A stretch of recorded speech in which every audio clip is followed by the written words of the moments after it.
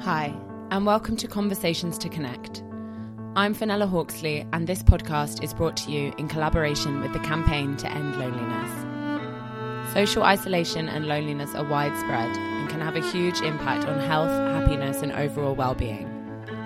All people of all ages need connections that matter, and on this podcast we will be hosting conversations to share insights, knowledge, and research to inspire change and to help people feel more connected.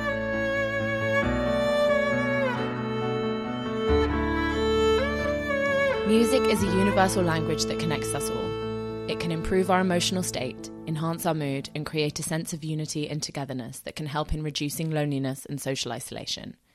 On today's episode, I caught up with Silas Armstrong from Brixton Chamber Orchestra, an orchestra that is doing just that, bringing a community together through music. Based in Brixton, London, the Chamber Orchestra is a registered charity and group of instrumentalists that provide live orchestral experiences to new audiences in unexpected venues, collaborating and playing with different artists and genres, from grime to gospel, disco to drum and bass, classical to jazz, and everything in between. They appear in the market, pubs, clubs, parks, churches, and community centres, and twice a year they tour the area's housing estates, Lambeth, performing programmes to hundreds from the local community. Hi, I'm here with Silas Armstrong of Brixton Chamber Orchestra. Silas, how are you? I'm very well, thanks. Thank you for having me. Thanks so much for joining us.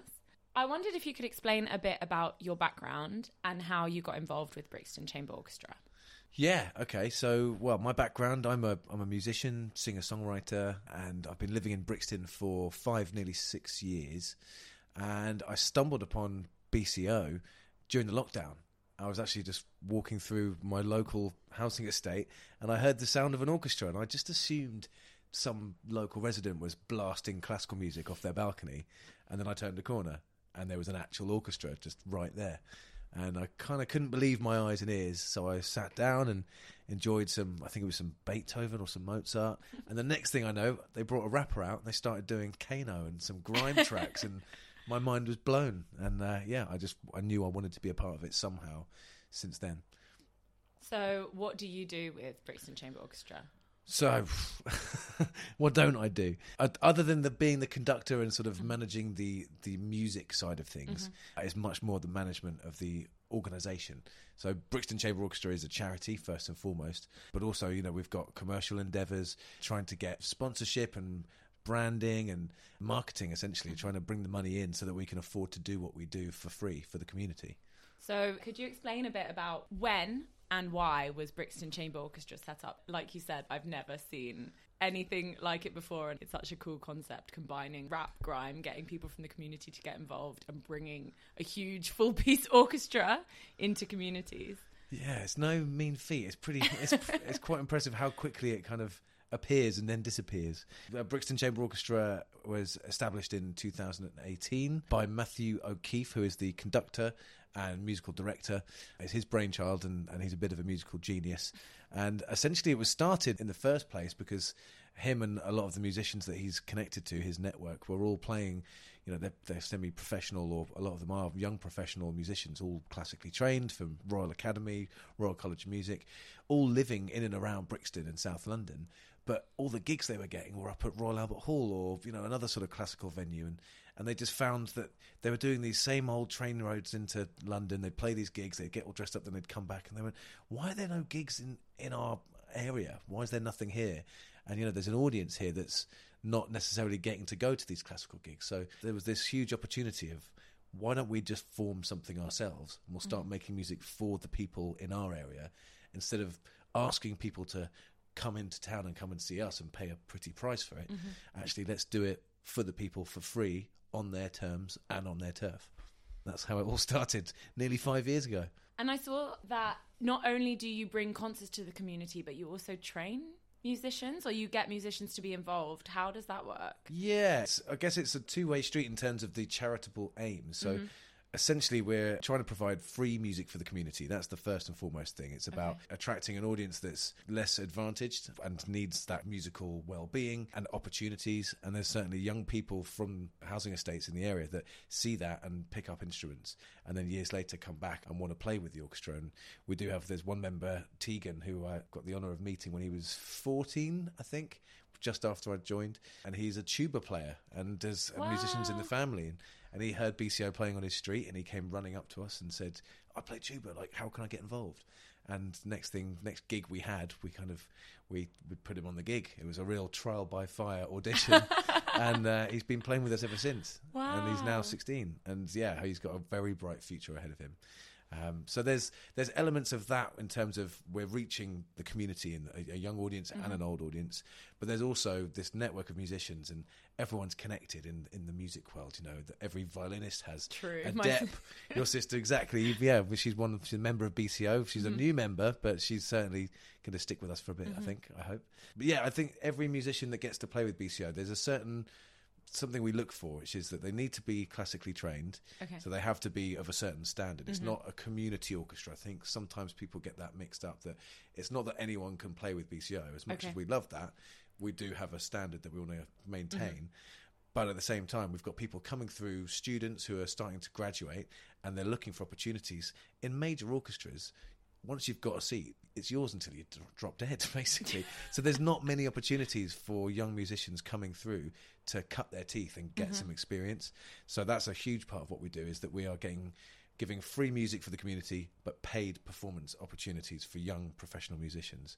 And I think that's where it gets really exciting, because we attract a really new breed of classically trained musicians. And you combine different genres of music, which is something I loved in one of the performances at the Christmas Estates. You did a whole range of music. It's almost like musical education through the ages. That was fun. Christmas songs and rap, grime. That's it. Well, I know Matthew's he's got quite a good sense of humour when it comes to music. He'll turn around and go, "This next piece is we're going to do some dance music from the late 17th century."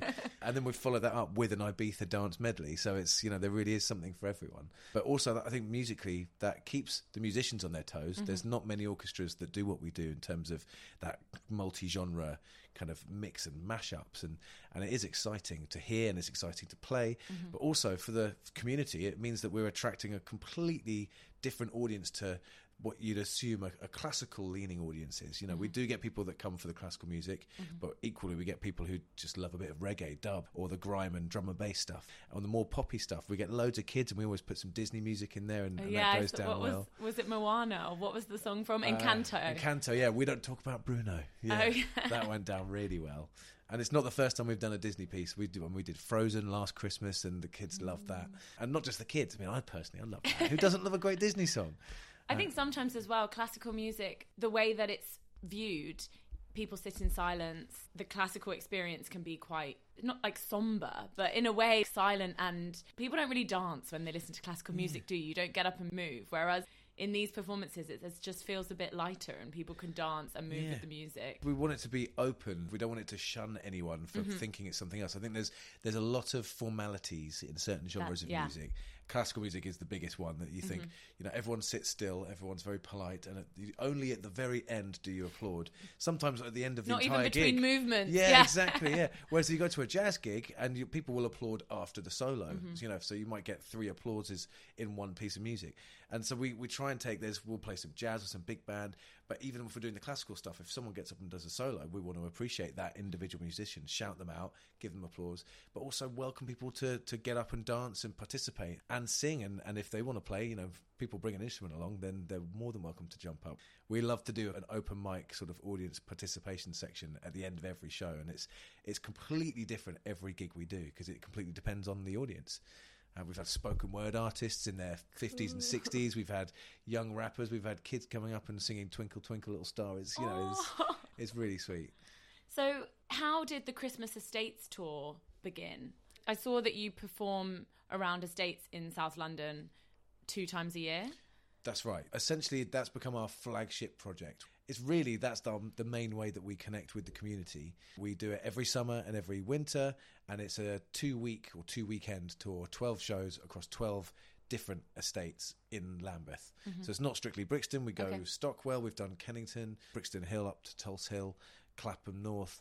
Yeah, really, if there's an estate that we haven't been to yet, then it's on our list. And we want to play new estates every time. But also there are audiences that we've obviously built up a relationship with, and they want us to come back. So we try and sort of, it's getting to the point now into our 5th year where it's, yeah, we're either going to have to extend the tour. 24 estates. That's it. Christmas. Or we're just going to be on tour all year, trying to hit all the estates. There are so many pockets of South London that are untouched. And again, that's another huge part of what we do is we're trying to attract, we're performing for the people on the estates, for the residents themselves, but we also want people from around the area that wouldn't necessarily step foot on a local housing estate due to fear or these kind of outdated thoughts that it's not for them or it's not their community. And actually, a lot of these communities are so friendly and so welcoming, and music brings people together. So if we can do that and be that reason, that light, and then everyone else is the moth to the flame, comes to the music and meets all these people that are their neighbours that they would never have known about. All of London, not just South London, is full of these private, rich streets with these beautiful townhouses slap bang next to this huge council estate, sort of tower blocks. Another one of our charitable aims is the social inclusion of bringing people together and breaking down boundaries. And yeah, what better way of doing that than with music? Yeah, I wanted to ask you about that because obviously working with Campaign to End Loneliness, recently there was a study about loneliness in London, and London is the loneliest city in the whole of the UK. And like you said, we're very populated, people all live together, but you don't necessarily know your neighbours and you don't necessarily go to 2 streets away from your house. People are quite socially isolated, and I think something that's so great about music in general is that it brings people together from all walks of life. And I love that that's what Brixton Chamber Orchestra do, and the fact that you bring people together from different ages, different social backgrounds. I think that we need more of that to build community. Yeah. Oh, and there's a huge part of building community. It really is. And I've felt it more since I've been living in Brixton. Not just because of Brixton Chamber Orchestra. I feel that Brixton is very much thrives on its community sort of feeling. There's just this energy in Brixton. I mean, you live here too. You know about it. You walk down the street and you see something different every day, and it's amazing. And people are generally quite friendly and forthcoming. And there's lots of other places in London that it's not like that. And if we could take what we do and kind of go further afield, that's something that we'd love to do, because social isolation is probably worse than it ever has been. Yeah. I mean, especially since the lockdowns, but technology, I think, is a huge driver behind it. We're all now more connected than ever before, and less connected, really. Yeah, because of that. Yeah, I mean, you can just sit at home and live online and never see anyone outdoors anymore, if that's what you wanted to do, or if that's what the world's pressures kind of force you to do. There's lots of reasons why that can happen to people that's out of their control. It's like when clubs became online and digital spaces. I think the DJ Honey Dijon said something like, no one's ever going to say they had the best night of their life, like dancing in front of their TV in their living room. Yeah. No, it's true. You can't get that same experience. It's just not. I mean, maybe in 50 years' time when we're all in the metaverse with headsets on and there's like some sort of feeling technology. But no, but this is it. Music brings people together, and it has done for generations, for thousands of years. You think of festivals or a kind of, I guess, any form of celebration, whether it's a wedding or a funeral or big sporting events, but these huge global events, they always have music. And it's something almost tribal inside us that brings people together. Definitely. And even the act of collectively listening to music and dancing, singing, like you see it in gospel, in churches, in religious ceremonies, it makes people feel like they are part of something bigger. Yeah, exactly. And therefore you are connected with other people, and it can really remove those feelings of social isolation and loneliness. That's it. Yeah, true connectivity. It's something that you can't really describe it. You just have to feel it. And you're right, music is the easiest way to get that feeling from just putting yourself in a place with other people, having that shared experience. There's nothing else like it. And enjoying the music together. Yeah. From all ages. That's it. And I think that's what I love about Brixton Chamber Orchestra is I kind of, because I'm not playing in the orchestra, I'm there at the front and I'm helping, making sure everything's sort of running smoothly, but I get to see the people enjoying themselves, and I get to see the musicians enjoying themselves, and everyone coming together. There is just such a sense of joy and togetherness and community that I've like you said, I haven't seen anything else like it. And I think I was actually speaking to a friend about this, kind of less people go to church nowadays. We have less of a community around that element, and so we don't necessarily sing in groups or listen to music in groups as much as before. Even nightlife clubs are closing. So to create experiences where we can listen to music. And even clubs, like, they quite divided in sort of age range, genre of music. Yeah, exactly. Everyone is and I can see why. From a marketing perspective, it is a lot easier to put things and people into boxes.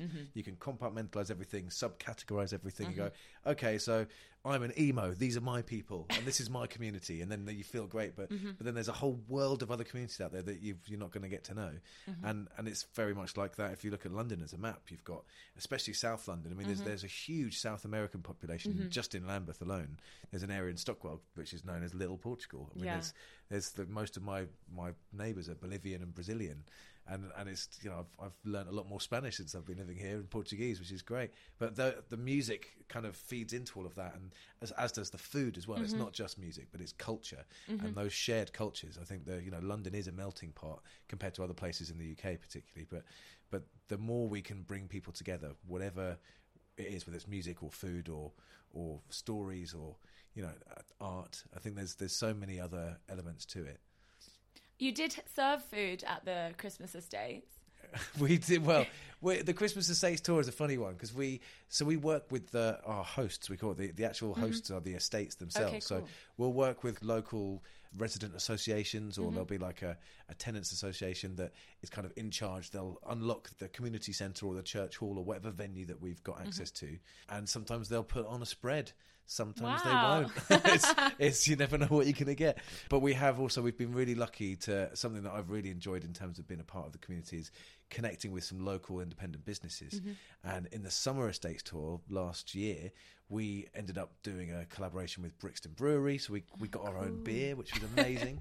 And we were giving it out for free and to people. I mean, obviously, I had to be above age. Oh, yeah.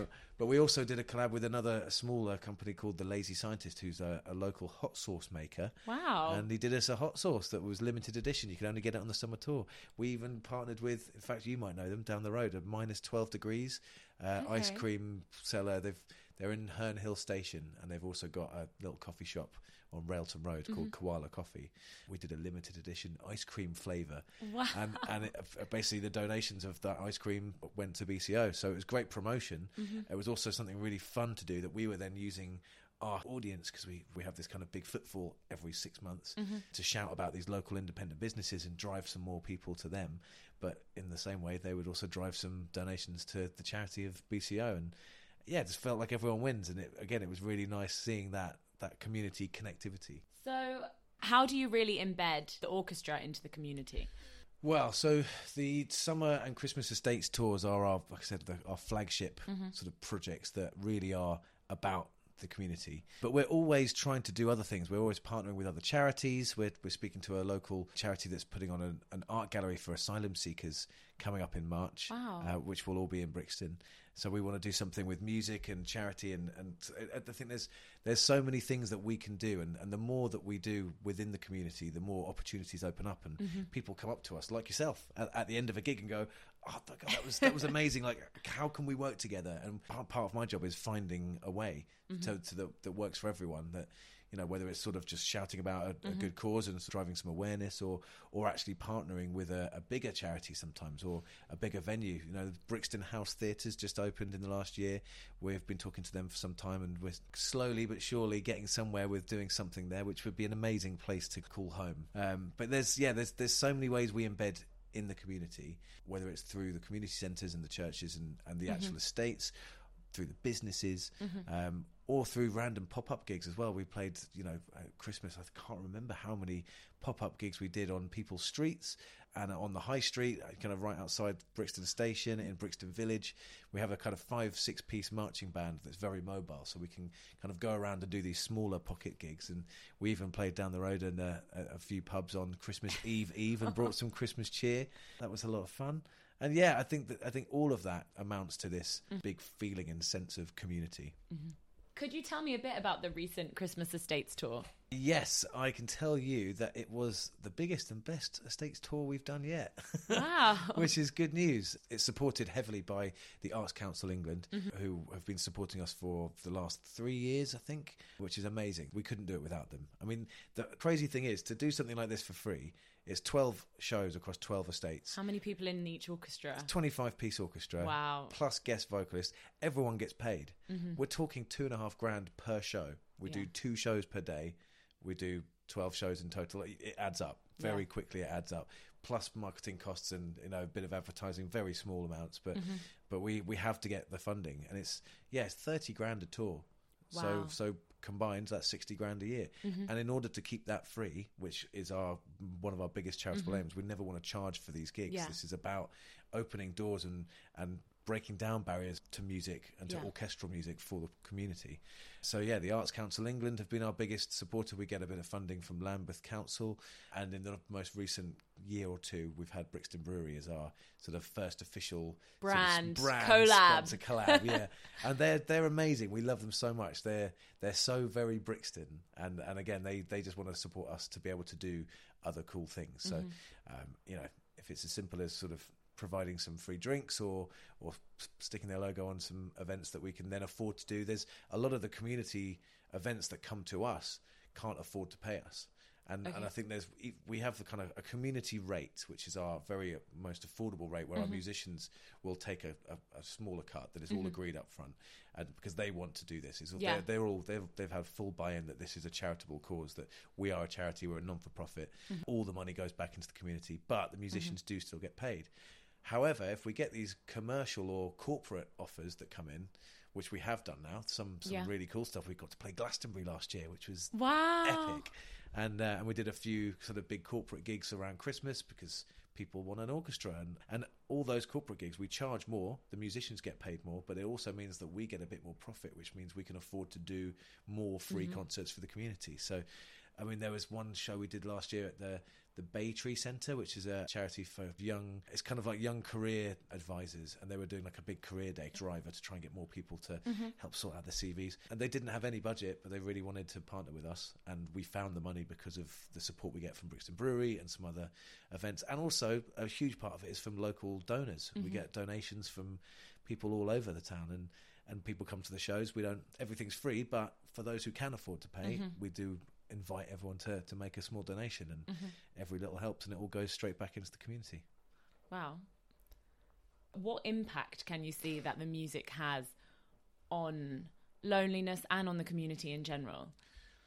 I think the easiest way to kind of prove that the project, certainly that the Estates Tours has a serious impact, is that every year the audiences get bigger and bigger, and the demand gets more and more. When we first started doing the Christmas Estates Tour, we had 20 people. That was probably a good show. And now some of the shows we have up to 200 people. Wow. And we're still a fairly young charity. To be where we're at now, at this stage in our life cycle, 4 years, going into our 5th year as a registered charity, that's still pretty young, and it's only shown really good growth. And I know it's not all about that, but that does show that the impact is real, that we can actually see it. And especially now when you see young musicians coming back, and a lot of the rappers that we get to work with, once they come to one show and they get on the mic, and you can see them really nerve-wracking, but then they get up there and they do it, and it's like something's just like changed their life. And they come back every year and they bring their mates. And now it's got to a point where we've had to put on special sort of one-off grime orchestrated shows, because we get so many rappers, but particularly at certain different estates, that it's kind of spread like a wildfire, and a bit of a mad takeover, but lots of fun. Have you ever done any music videos? Have they ever requested? You know what? Well, it's funny you say that. We're actually on the cusp of recording our first ever album, and we want to do it's a grime orchestrated album. And this is a project that's really close to my heart, because this is something that I think got me into it in the first stage. We've been doing a lot of covers. We've got probably close to 25 pieces of classic grime beats, I guess you could call them, that have been fully orchestrated. So they're beats that to your ear you might recognise and go, oh yeah, I know that one. And the rappers can rap whatever they want over that, so there's lots of freestyles. What we want to do now, when we've started doing in the last year, is taking some classical music, some lesser known classical pieces, taking that main motif, flipping it on its head, and creating an original grime beat that's got classical music embedded in it. Okay. And Matthew, the conductor, his kind of, I guess his vision is that once we have this album of original grime instrumentals, that we'll release that for free. That will be out there on the internet, and we can have, there'll be kids in playgrounds playing classical music on their phone in the, just rapping sort of rapping it. at lunchtime. And that's a great way to embed in the community, but also to inspire and instill classical music or orchestral music, shall we say, to an audience that otherwise would completely shun it and would just never even dare go near it. And now they're embracing it in a way that's on their terms. I really like this combination of genres of music. I think Kano played at the Royal Albert Hall with a full piece He did. band, and that was amazing. Were you at that show? I wasn't at that show. I went to the one in Brighton. Oh, he's, some of our musicians play with Kano as well. There's a trombone player called Nathaniel, who's played with us for a couple of years. He's now too big for BCO. He's graduated to full-time session musician. He's one of Kano's main men. So he plays with them wherever he goes. A lot of our other players have played with Bastille. Some of them were with Ed Sheeran at the Brits last year. And I guess that's another great thing, is that these musicians, because they're young professional musicians, they're all hustlers. They don't just play with BCO. Yeah. They'll play whatever gigs they can get. But Brixton Chamber Orchestra gives them a really unique experience that they can then kind of use that as a stepping stone to go into whichever direction they want. So some of them do go in a very classical route and want to get a chair in a official orchestra, and a lot of our black musicians end up playing with Chineke Orchestra, which is amazing, and that's a very different project, but and very much a classical orchestra. But then at the same time, we've had a lot of musicians that are more into their pop or grime or rap or whatever it is, and they want to use BCO as a platform and a stepping stone to then prove that they've got the classical chops, but they can also throw down on a track that's completely out of many musicians' comfort zones. Hearing that mashup of music, there's nothing like it just to keep people on their toes. There's, I think, one member it was in the summer last year, one member of the audience said, and I just love this, he summed it up really well: I come for the music I know, and you come for the music you know, and you stay for the music you don't. That's it. Aww. And I was like, that's a really open-minded way. I wish more people thought about things like that. But yeah, once you've seen Brixton Chamber Orchestra once, you do realise, you're like, okay, I'm definitely going to learn something. I'm not going to learn something. That's not the reason I'm going. I'm going to enjoy some live music, but I also I want to see something or hear something that I wasn't expecting to. And we took a 16th century polka and put a drill drum beat over the top of it, and again you just see people that are really digging it, and then they're just this halfway through this piece of music, it's completely flipped, and there's this sort of shock and awe that is it's hard to explain it without experiencing it live for yourself. What is it about music that you think helps people feel connected? I don't know. I'm biased because I'm a musician, so I've always loved music, since I was a kid. My parents' musicians, it runs in the blood. But equally, saying that, there's very few people, I don't know anyone that doesn't love music. And there must be someone out there that just go, I don't like music. No, that's noise, or doesn't understand. I think you don't have to understand music to enjoy it. I think that's one of the big key parts of it. I think there's always a way to find something that someone likes. And I think that's a really exciting challenge for Brixton Chamber Orchestra, is to create these varied set lists of music that ebbs and flows and keeps people guessing and keeps them on their toes, but also keeps them engaged. And I think that's also quite a tricky thing, especially when you're playing music that could quite easily scare people away sometimes, particularly if it's classical music to a grime audience or grime music to a classical audience. You think of these are two polar opposite genres, but actually there's a huge parallel of connections between those two genres in terms of the sounds, the instrumentation, even down to the melodies and the harmonies and chords. You'd be surprised how many similarities there are, which is why it works so well. What we do best is almost sort of breaking that down, so in layman's terms, you don't need to understand music to understand that you enjoy it. So yeah, I mean, how does music bring people together? I think, isn't it also a shared experience? Everybody, no matter where they're from, who they are, what age they are, we're all listening to the same music and enjoying it at the same time. Yeah, I think that's for live music particularly. Yeah, exactly. Live music is best experienced together. And that could even be at a festival where you go off on your own, you leave your mates behind, and you experience a band that only you wanted to see, but you're still there with thousands of other people all experiencing this thing together. You might not know anyone around you, so there's different levels of connectivity. You know, and you can have a very solo experience with music that could be almost like spiritual in some ways, and that still connects you. So even if you're listening to music on your own, on headphones, on Spotify, you're listening to another human being create some music, and then you've got a connection with that artist, and that's a connection. So that connection can be one-to-one, it can be one-to-many, it can be one to thousands, but it's always a connection. That music is the connection between humans, I think. I can't remember who said that music is food for the soul. Food for the soul, yeah. And what's the other? I've got another favourite one. Is it without music, life would be pointless? Or like, who said that? I think it's like Nietzsche or something. It's one of those fancy old ones. But yeah, I can't imagine living without music. It's one of those horrible thoughts. You know, what would you rather, lose your sight or lose your hearing? And it's just like, God, like, obviously you wouldn't want to lose either. But I can't imagine a life without music. I just can't. So, in terms of Brixton Chamber Orchestra, we've just completed the Christmas Estates tour.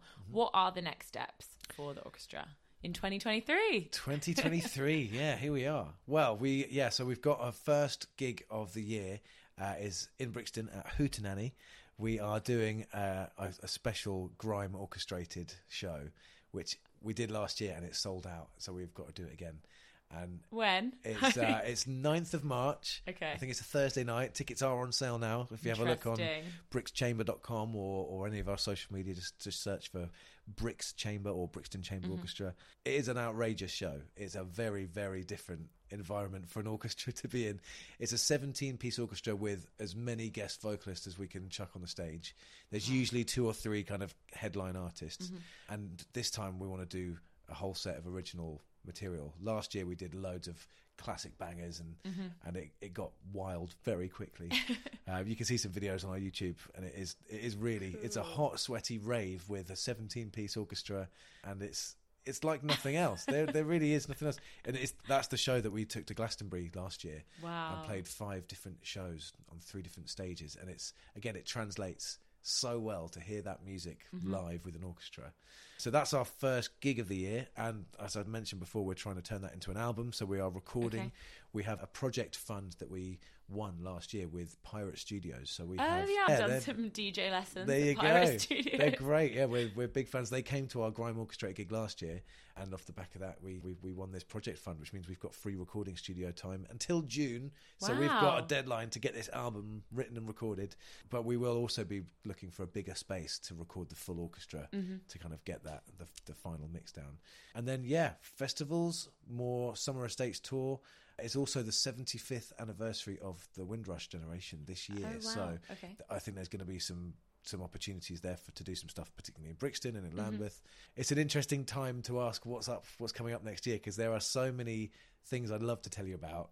I almost don't want to tempt fate. One I can mention is that last October we played our first show at the Ritzy Cinema, and we did a film in concert for Halloween, and it was spooky and amazing. And we took out the front row of screen 1. We put on a black and white silent movie called Vampire, and we wrote an original score. It was 70 minutes. We also did a piece from an old Disney Fantasia piece and something else for kids. We had 6 schools in the area that we came and did a free matinee show. So again, that's another way we embed in the communities, kind of youth and education that way. And then a ticketed show in the evening. It was one night only, and it was such a success that the Ritzy have asked us to do it again. Wow. And they want us to do maybe 2 or 3 this year. So it's undecided what those films will be or when they will be, but interesting. Keep your eyes peeled around Brixton, and you'll and do you ever do, I know you said that there's quite a big, the Colombian, near where I live, community and Latin American community in Brixton and South London. Do you ever do Colombian music or Latin American music? Absolutely, yeah. We love samba, Brazilian. I think the Latin music is just, again, it translates so well to the orchestra. In fact, we had an after party after our Christmas Estates tour at a bar called Tia Maria, which is just down in Vauxhall. I've been there. Yeah, it's next door to the last venue we played on our Estates tour at Christmas was Wheatsheaf Hall, which is next door. Beautiful venue, perfect for an orchestra. And then we went to this Brazilian bar, and it was the same day as the World Cup final, so they were all rooting for Argentina. And it turned into a huge party, and there was live music, and half the musicians, including your sister, got up on stage and ended up having a big Latino orchestral jazz jam. Wow. And it was amazing. So yeah, we'd love to do more of that. And I think when there is opportunity to do it, I mean, there's so many projects we'd love to do. The hardest part is getting the funding. So we've got a big gospel orchestra project in the pipeline. Wow. There's a big Latin thing we want to do. We've also got this disco orchestrated project, which is actually probably the most likely to get off the ground this year in terms of funding. But each of these projects costs a lot of money to make happen. So at this time of the year, right now, at the first 3 months, we just get our heads down, and it's applying for funding and reaching out to sponsors and trying to raise donations so that we know what we can afford to actually do for the rest of this year. So yeah, all will be revealed, but all donations welcome. And, very exciting. Yeah, I'll put a link to your website and the donations page. Thank you. In this podcast. So we always end every episode with 2 questions. And the last 2 questions are, when did you last feel lonely? Ooh, okay. I would say probably when I became a freelancer. I took the leap in 2019, 6 months before the lockdown. Wow.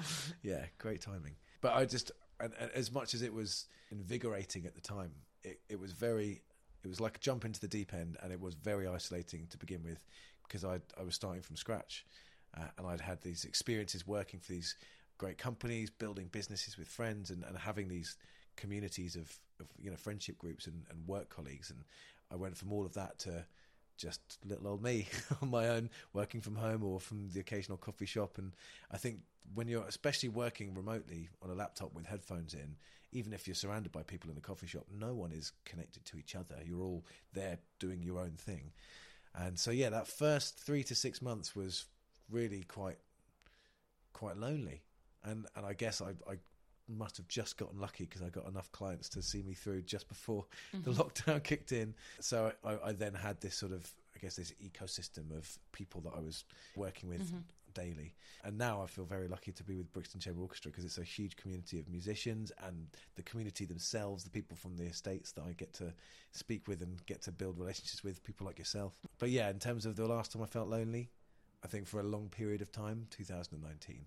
Yeah, becoming a freelancer. That's a scary move. But highly recommended. If anyone's out there listening, do it. And what advice would you give to someone to help them feel more connected? Use social media with care. Okay. And I mean carefully as in it's very easy to suck you in and spit you out and make you feel, can we swear on this? Yeah. Like shit. It's, especially at this time of year, or kind of, the end of year, where you see everyone's posting about how great their year's been and this, that, and the other, and you can just you can see it all, and it gets very overwhelming. But at the same time, I come from a background of having had to use social media in my career, and it's made my career. I've made so many connections and met so many amazing people, and a lot of it comes from actually just reaching out. And all social media is a tool for being able to reach out to people that you might otherwise not have been able to reach out to, and used in the right way, it is the most amazing thing. And I think that would be my best advice, is just to reach out to people, and don't feel afraid. I think it's easier said than done. But if you just send messages out to people, I guess it's like a numbers game, isn't it? I mean, you see it in the dating pool of Tinder and Hitch and all these apps. But if you play the numbers game, eventually enough people are gonna come back to you. And actually, you don't have to do that for very long, because you start to build some really, really good connections. And before you know it, you've got a circle of people that you can really count on. I think, yeah, building a team. You hear this all the time, don't you? Build your team. And I think that's just a team of friends, family, people that you can rely on, and radiators, not drains. Yeah, my sister loves that expression. Yeah. But it's true. If you can curate and consciously use social media, it can be a really great place of inspiration. I've started following like positive I don't know, monks, musicians, orchestras, and then when you look at your feed, it's actually a really inspiring place where you can learn things, or you can find out about events, meet people who are interested in the same things as you. Yeah, I think it's the same with any form of technology. Really, can be used for good or for bad. It's true, and that's it. So you handle with care. But I think the best advice obviously would be to embrace it and embrace change and reach out to people. Thank you so much for this conversation. It's been really interesting. Thanks. That's all right. Thanks for having me. It's been a pleasure.